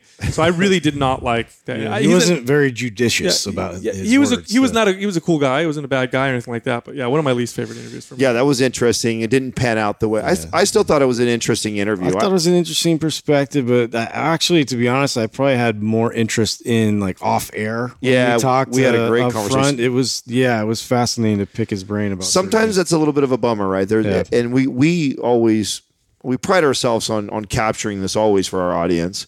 Sometimes it's just difficult if we greet somebody at the door and then we end up standing there for 20 minutes and talking to them before they walk in. But we try and set it up where Doug has got everything set up. We're already sitting in the studio and we bring the guest in and you guys get to hear the first 5 minutes of us. Yeah, we don't want to waste conversation. Yeah, we don't want to waste, and we want to be as authentic as possible. So you guys get to hear if there's this awkward kind of meeting and warming up with the conversation or whatever. And he was one of those few where the stuff that we talked about off the pod. Who else was like this? Robert Obrist was like this. I'm like, oh my God, I wish our audience the most epic stories you've ever heard. Yes, and then you turn the pod. He wouldn't talk about it. Yeah, so every once in a while we have these guests that, and it's not that they're not authentic or honest. I think in Robert's case, I know it was the stories he was scared to tell on air. Right? Yeah. So I get why he didn't share some of his stories, but yeah, that made sense. Yeah, but some of the best stuff we had with him was never made it on air. Michael Wood, I felt the same way too. Yep. Justin and I must have talked an hour with him afterwards, and I left. Yeah, we talked. Sal was over. We talked about his relationship with Joe Rogan. We talked about his relationship with On It and those guys. We talked about just all kinds of stuff, and it was really fun talking with him. I'm like, fuck, this should have been on air. So, yeah. But that was I thought it was still a good episode, just a different cat. And then we had Rich Gaspari. This was one of Sal's. Rich Gaspari was a top bodybuilder in the 80s and early 90s. Also owned one of the larger supplement companies of I'd say the early 2000s. He was the one selling the designer steroids before they became illegal. He was one of the first guys to do that. He created Super Pump 250, which is like one of the first pre-workouts to really, I mean, the way he marketed was just brilliant. So I thought, let's have him on the show. And I thought it was a good episode. We talked about business and whatnot. I don't think it was a spectacular episode, but I thought we had a good conversation. So I enjoyed it. Yeah, I think he had some nostalgia there, right? Mm-hmm. Like from back in the day, just bringing them on. So it's interesting to talk to these kinds of guys. I don't think, it was quite as entertaining as it could have been, but there's definitely a lot of material there that was great to cover, and just like he kind of pioneered a lot of directions in terms of the supplement industry. And like sort of wedged his impression in that space for sure. I liked him. I was interested in the conversation. I didn't feel like it was a great one, and not by any means because of him or the stuff we talked about. There wasn't a lot. There wasn't. I feel like it lacked either an incredible story or lacked incredible information or something. Yeah, we kind of just got facts. Like nothing, and I think because of the people that we were having around that time, I think it was kind of cool to tie that all in. And I know that ties in a lot of stuff that Sal talks about on the show. So I thought it was neat for those reasons, like for those that have been listening for a long time and have heard Sal reference like certain supplements and his brand and things like that. So that was kind of neat. But in the last couple of months, it was probably one of my least favorite. Here was probably the scariest thing that we did.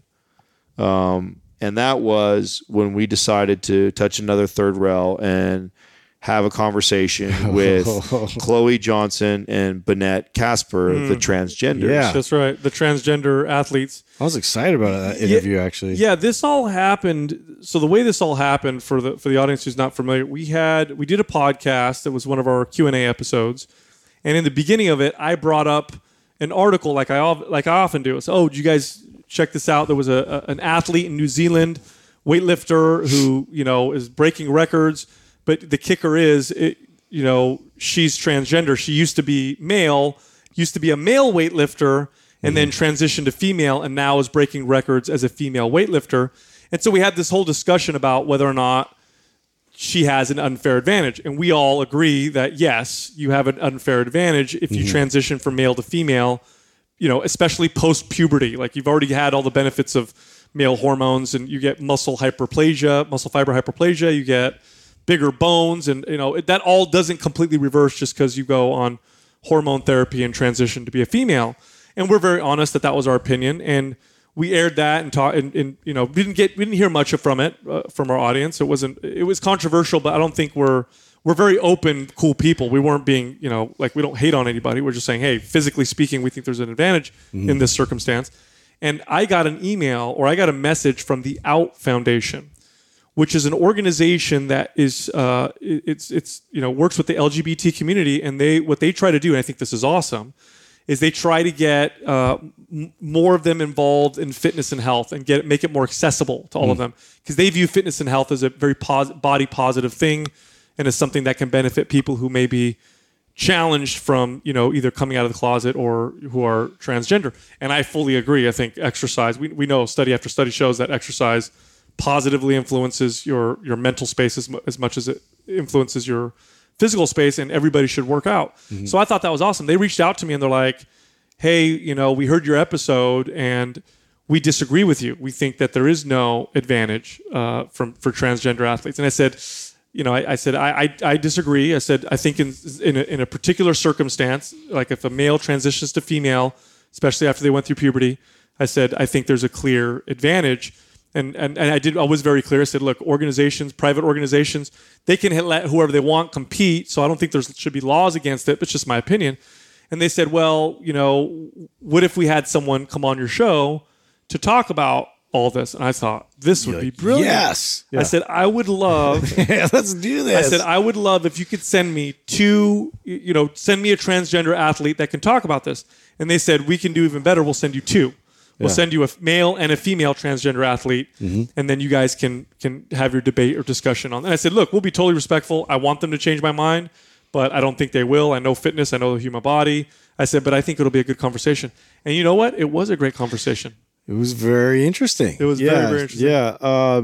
Yeah, and it was interesting to see kind of how the conversation like navigated, and once they started to feel more comfortable. I know it's Bennett, right? It was Chloe and Bennett. Yes. So it was interesting to see when Bennett really started to get involved in the conversation where that started to go. There were certain things that Bennett said that I was totally against. Like everything he must have said, cisgender white males are the cause of everything. Yeah. Several times in there, and at one point I think Adam's like, no, that's not. We're not going to go there. Yeah, I was saying, So that was a scary one for me because I know it's a sensitive topic, and I knew I had to go in there being because I know me with soft gloves. Yeah, right. And so I was really careful. Like there'd be things that would be said, and I'm like, fuck it, I don't want to jump all over this already, right? I don't want it to turn into that. Like this is supposed to be a healthy conversation, but Bennett was saying several things that I'm like, I just don't agree with that. And then finally I was like, no, I don't agree with that. You're, white privilege. And Adam's like sitting there, and Adam is, white, but has none of the privilege of being white. Story of privilege. Yeah, I don't need to go into it. People know my views on all that segmenting people and giving them value because of their skin color or whatever, which is ironic coming from people who are trying to make everybody blind to race and sex and all that stuff. Right. So that part was a little frustrating. Yeah. But at the end of it, we were all cool. Everybody respected the fact that because we still disagreed. At the very end of it, we didn't agree that there wasn't that it was all. Yeah, fair. no, I thought it was a very healthy discussion. I actually really liked Chloe. I thought Chloe was great. Yeah, I thought Chloe was really cool. I actually felt she was a lot more open minded. I felt Bennett came there to argue. Had a chip on his shoulder. He's a lawyer. Yeah. And that's his background. And they had an opposing view to ours. And so I felt that apprehension when they first walked in. Well, I felt like he came in and saw three dudes looking the way we did, and he's like, I'm going to attack. Yeah. You know what I mean? I need to be the aggressive here. But at the end of it, I think they both realized like, no, we're cool. Yeah, I think we finally sort of had at the end of it, like we sort of hugged it out, and we were like, oh, they realized our intent, with the way that we're trying to deliver information and challenge certain things from a healthy place. And obviously, are very understanding of people and just like listening to perspectives. And I think that's the lesson through all this is that we are 100% open for discussion. And a lot of times there's people, we just don't agree. And that's totally cool. Well, what happens is there's a lot of people that will say, transgender athletes should not be allowed to compete in these sports against against the gender that they now are. And being transgender is wrong. It's evil. You're, whatever. And so there's a lot of that crossover. We're not those people. We are, look, there's an athletic advantage here, but if you're a human being, you could do whatever you want to yourself. And if I like you and you're nice, I'm going to be friends with you. And that's something that really binds the four of us. Like if you look at our friends, we have this wide, eclectic group of people that we consider friends, so different in the way they view things. Some of them liberal, some of them ultra conservative, some of them, gay, straight, transgender, doesn't matter. And so I think once they realize that, they're not those kind of people. They're and then it turned out okay. Yeah, no.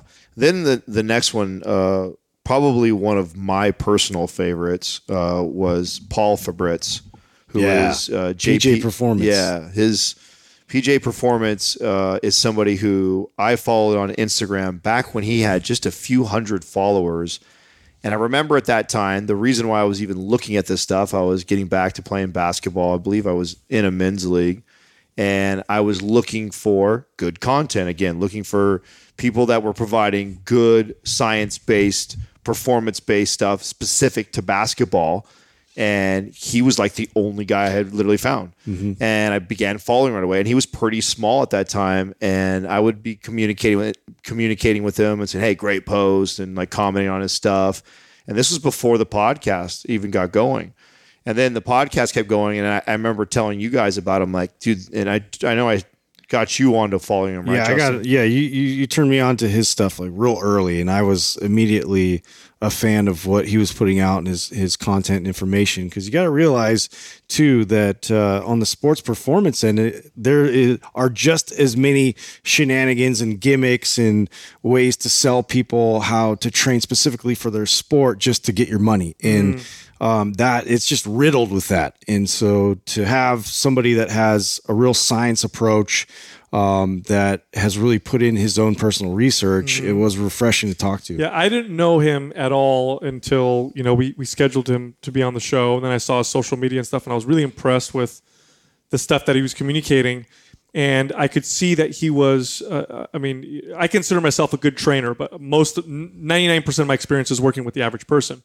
Here's a guy that works with elite athletes, and he's one of the best. And to have him come in and talk and say things that I agree with made me feel good about what a trainer I am, because I respected the shit. Oh, he totally affirmed a lot of my beliefs, your beliefs. It was great. Yeah, so to hear someone that I really respect, like, okay, this guy's a badass athletic trainer, like on another level that I'm nowhere near, and now he's saying some of the stuff that we've communicated on the show. I'm like, fuck yeah, I felt good about that. Yeah, no, it was a treat. I was not expecting, and I wasn't sure of how he would be on the podcast, because he really wasn't in the podcast circuit. I never really heard him talk for long, extended periods of time. A lot of the stuff I got was just on his Instagram videos, really. Yeah, little clips of him providing information, but just what he was writing and the clips that he was sharing and the way he was breaking down the science to what he was showing, I was already interested enough that I wanted to talk to this guy.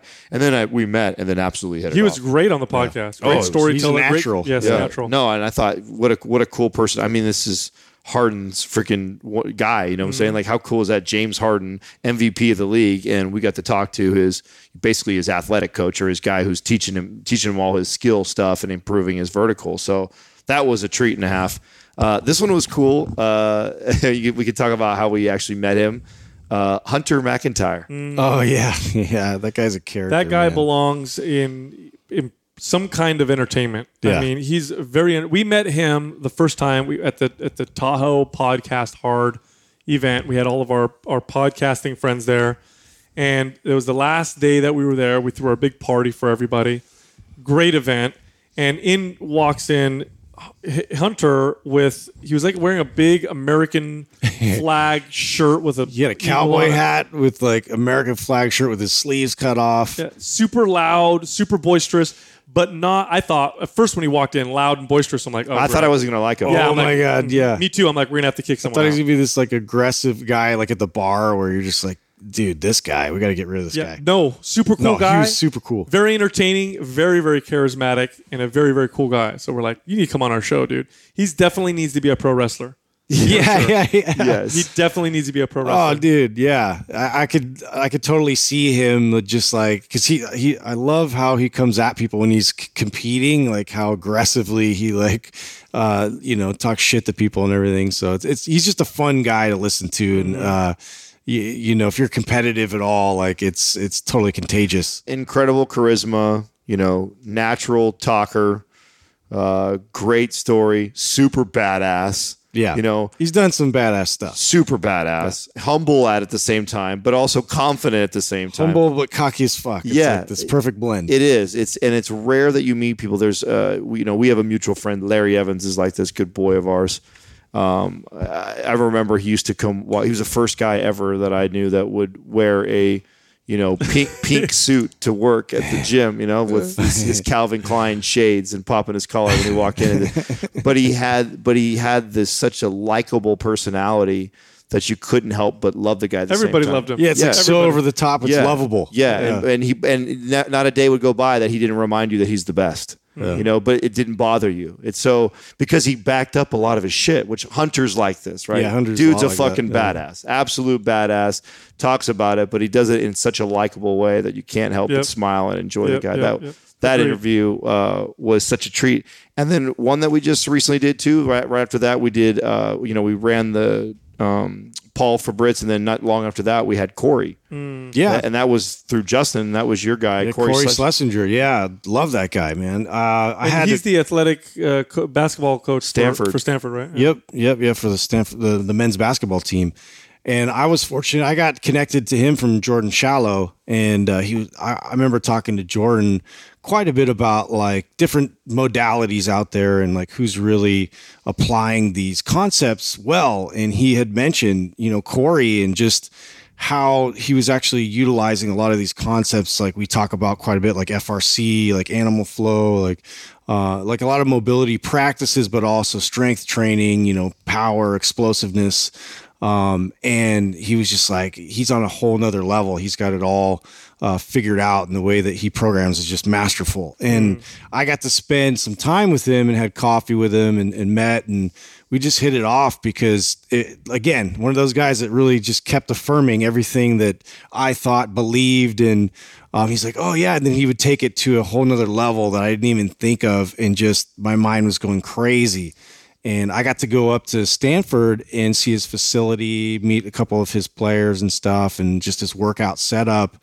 And he's just a fascinating guy. He's the real deal. Yeah, I want more people like that on him and Paul. Great. Well, to be honest, they're hard to find. They really are. Like there's a big, like Justin said, there's a ton of sports performance people that are presenting that information. But there's not a lot of really good experts that are doing it, and they're hard to find. Like Justin finds this guy. Like Corey's not this big famous dude on Instagram. Oh, I see huge what you're saying. following. He's not even in the NBA, right? Yeah. So and remember, we talked to these guys. Like just because somebody's extremely high in the sports world, NBA or something, that doesn't necessarily mean they are the best coaches either. I mean, they both poked holes exactly. And a lot of the it's about who when you're at that level. So that's still kind of, and you guys know this. It's no different than. I remember being a kid, at least I were a trainer, going back and watching my siblings playing sports. And they were playing sports all the way from young, all the way through high school. And even some of them went on to travel and do like after college. And I remember coming back and seeing the trainers that were teaching stretching and teaching things like that. And I remember just like scratching my head being like, what? They should know better than that. That's like basic. Don't do that. No, you shouldn't do that. They should be, and I remember thinking that and then seeing this even at the much higher level. So it's still prevalent that in the NBA and NFL that just because they're elite getting paid a ton of money, not all of them are the best athletic trainers. And Corey's one of those diamonds in the rough. Paul Fabritz is another one of those diamonds in the rough. Like there's just not a lot of these dudes that are like that. They're hard to find. So that was a really cool one. And then the last interview that we just recently did also probably cracks my top 5 because I love being blindsided. I love only one other time have I been blindsided this much, and that was with Joe DeCina. And I when I tell people now about this interview, I say he's the Joe DeCina interview of the bodybuilding world. So even if you're not an obstacle course race runner, you have to listen to You'll love the stories. You have to listen to Joe DeCina's episodes because it's just a great story. Listening to him talk and his story is awesome, and the way he tells it's awesome. And I felt the same way about John Romano. Now I recognize the name, and when Sal reminded me, like, oh, this is the guy who's wrote for T Nation. He wrote all the major articles and all the magazines you used to read as a kid. I go, okay, that triggered that. I remember that.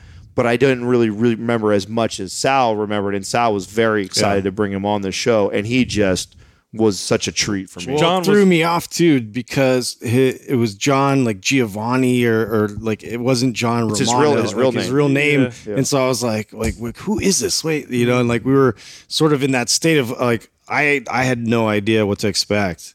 Yeah, no, he was, first of all, he was impossible to find. So I was going through a little stint of. That's when we had Flex Wheeler on, Sean Ray on, all these. And so I said, okay, I want to find people who I think will be great interviews that I used to follow back in the 90s and early 2000s when I was a kid working out. And John Romano he wrote articles. He wrote for Muscular Development. He did some stuff with Muscle Media 2000. He was close with Dan Duchesne and Bill Phillips and that whole world.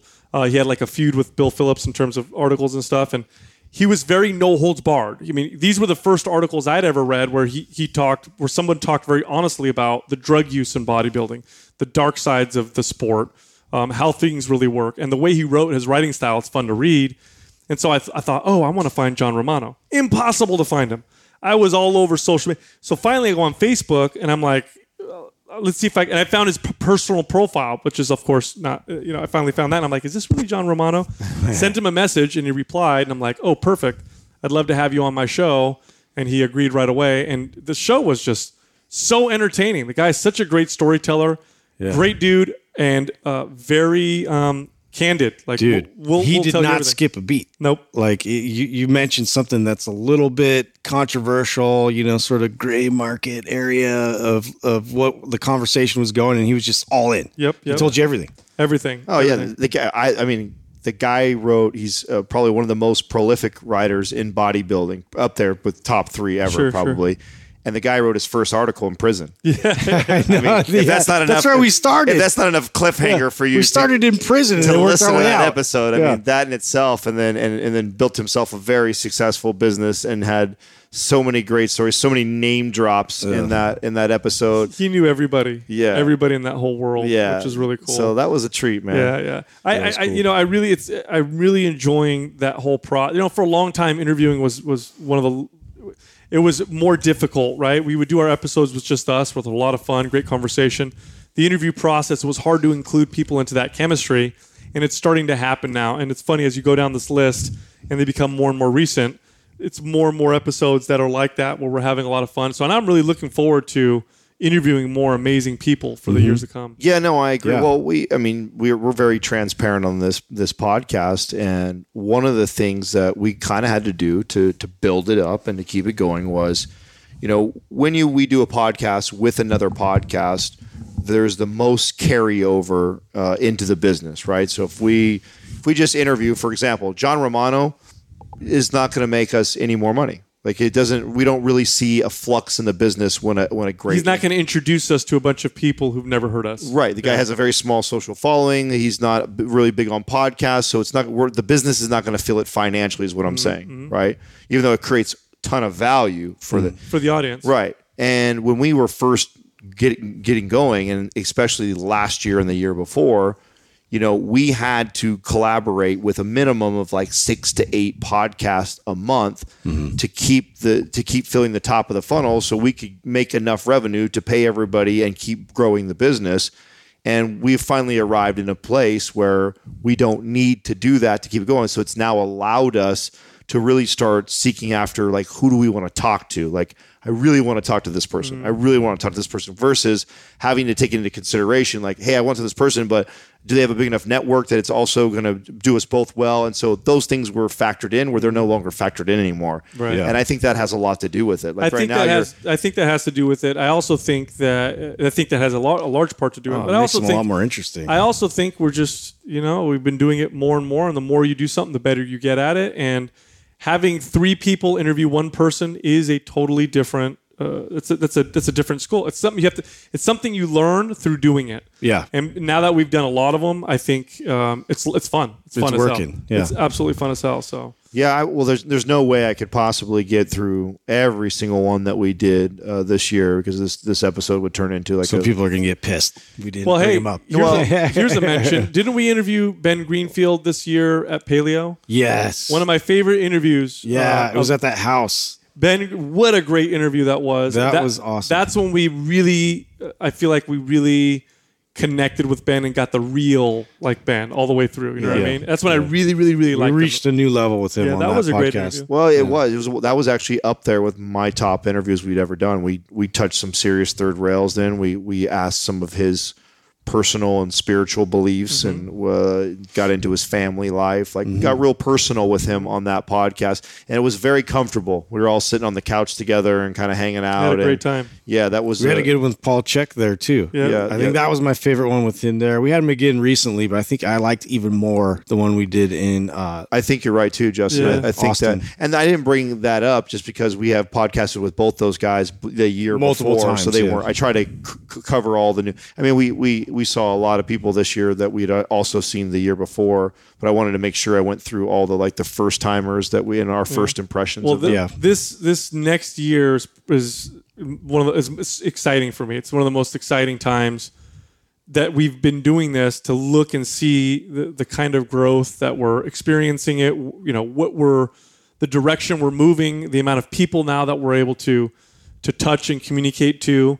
It's very exciting. Looking back at this last year now we're heading into the end of 2018. I would say this was one of the more transformative years that of the 4 years that we've been, just incredibly transformative, and it's setting us up for what our purpose is. What we think our purpose is, which is really change people's minds about fitness and health, or to take this industry and move it in a direction where it can really become the answer to some of the health problems that we're seeing in modern societies. And this is the year that set it up. I believe that. I think this year was the year of building the team and acquiring the tools. And I think that we've acquired the tools, and I think we've built the team. And 2019 will be about applying that, and will be about our people. I think those things is what will drive 2019 into being the scaffolding and the framework is there now. Yeah. I think that we've definitely done our due diligence in building all of those pieces, and I feel like it's just now it's going to start getting even more fun from here. Yeah, I think so too. It's also cool to just continue to, for us in our relationship, we're really becoming, like brothers. And that happened pretty early on, but it just continues to solidify as we continue working together. And it's pretty cool. It's cool looking forward, because I've never done anything where I'm even more excited as this continues to go along, which is very strange, because I was so fucking excited when it first started.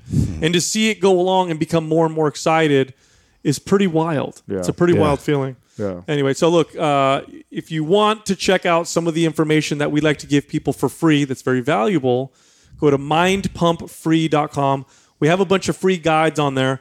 One of the more popular ones recently is a guide for new personal trainers, teaching them how to build their business. Prospecting is covered, how to get a certification or which ones to get is covered, how to sell personal training is covered, how to schedule your pricing is covered.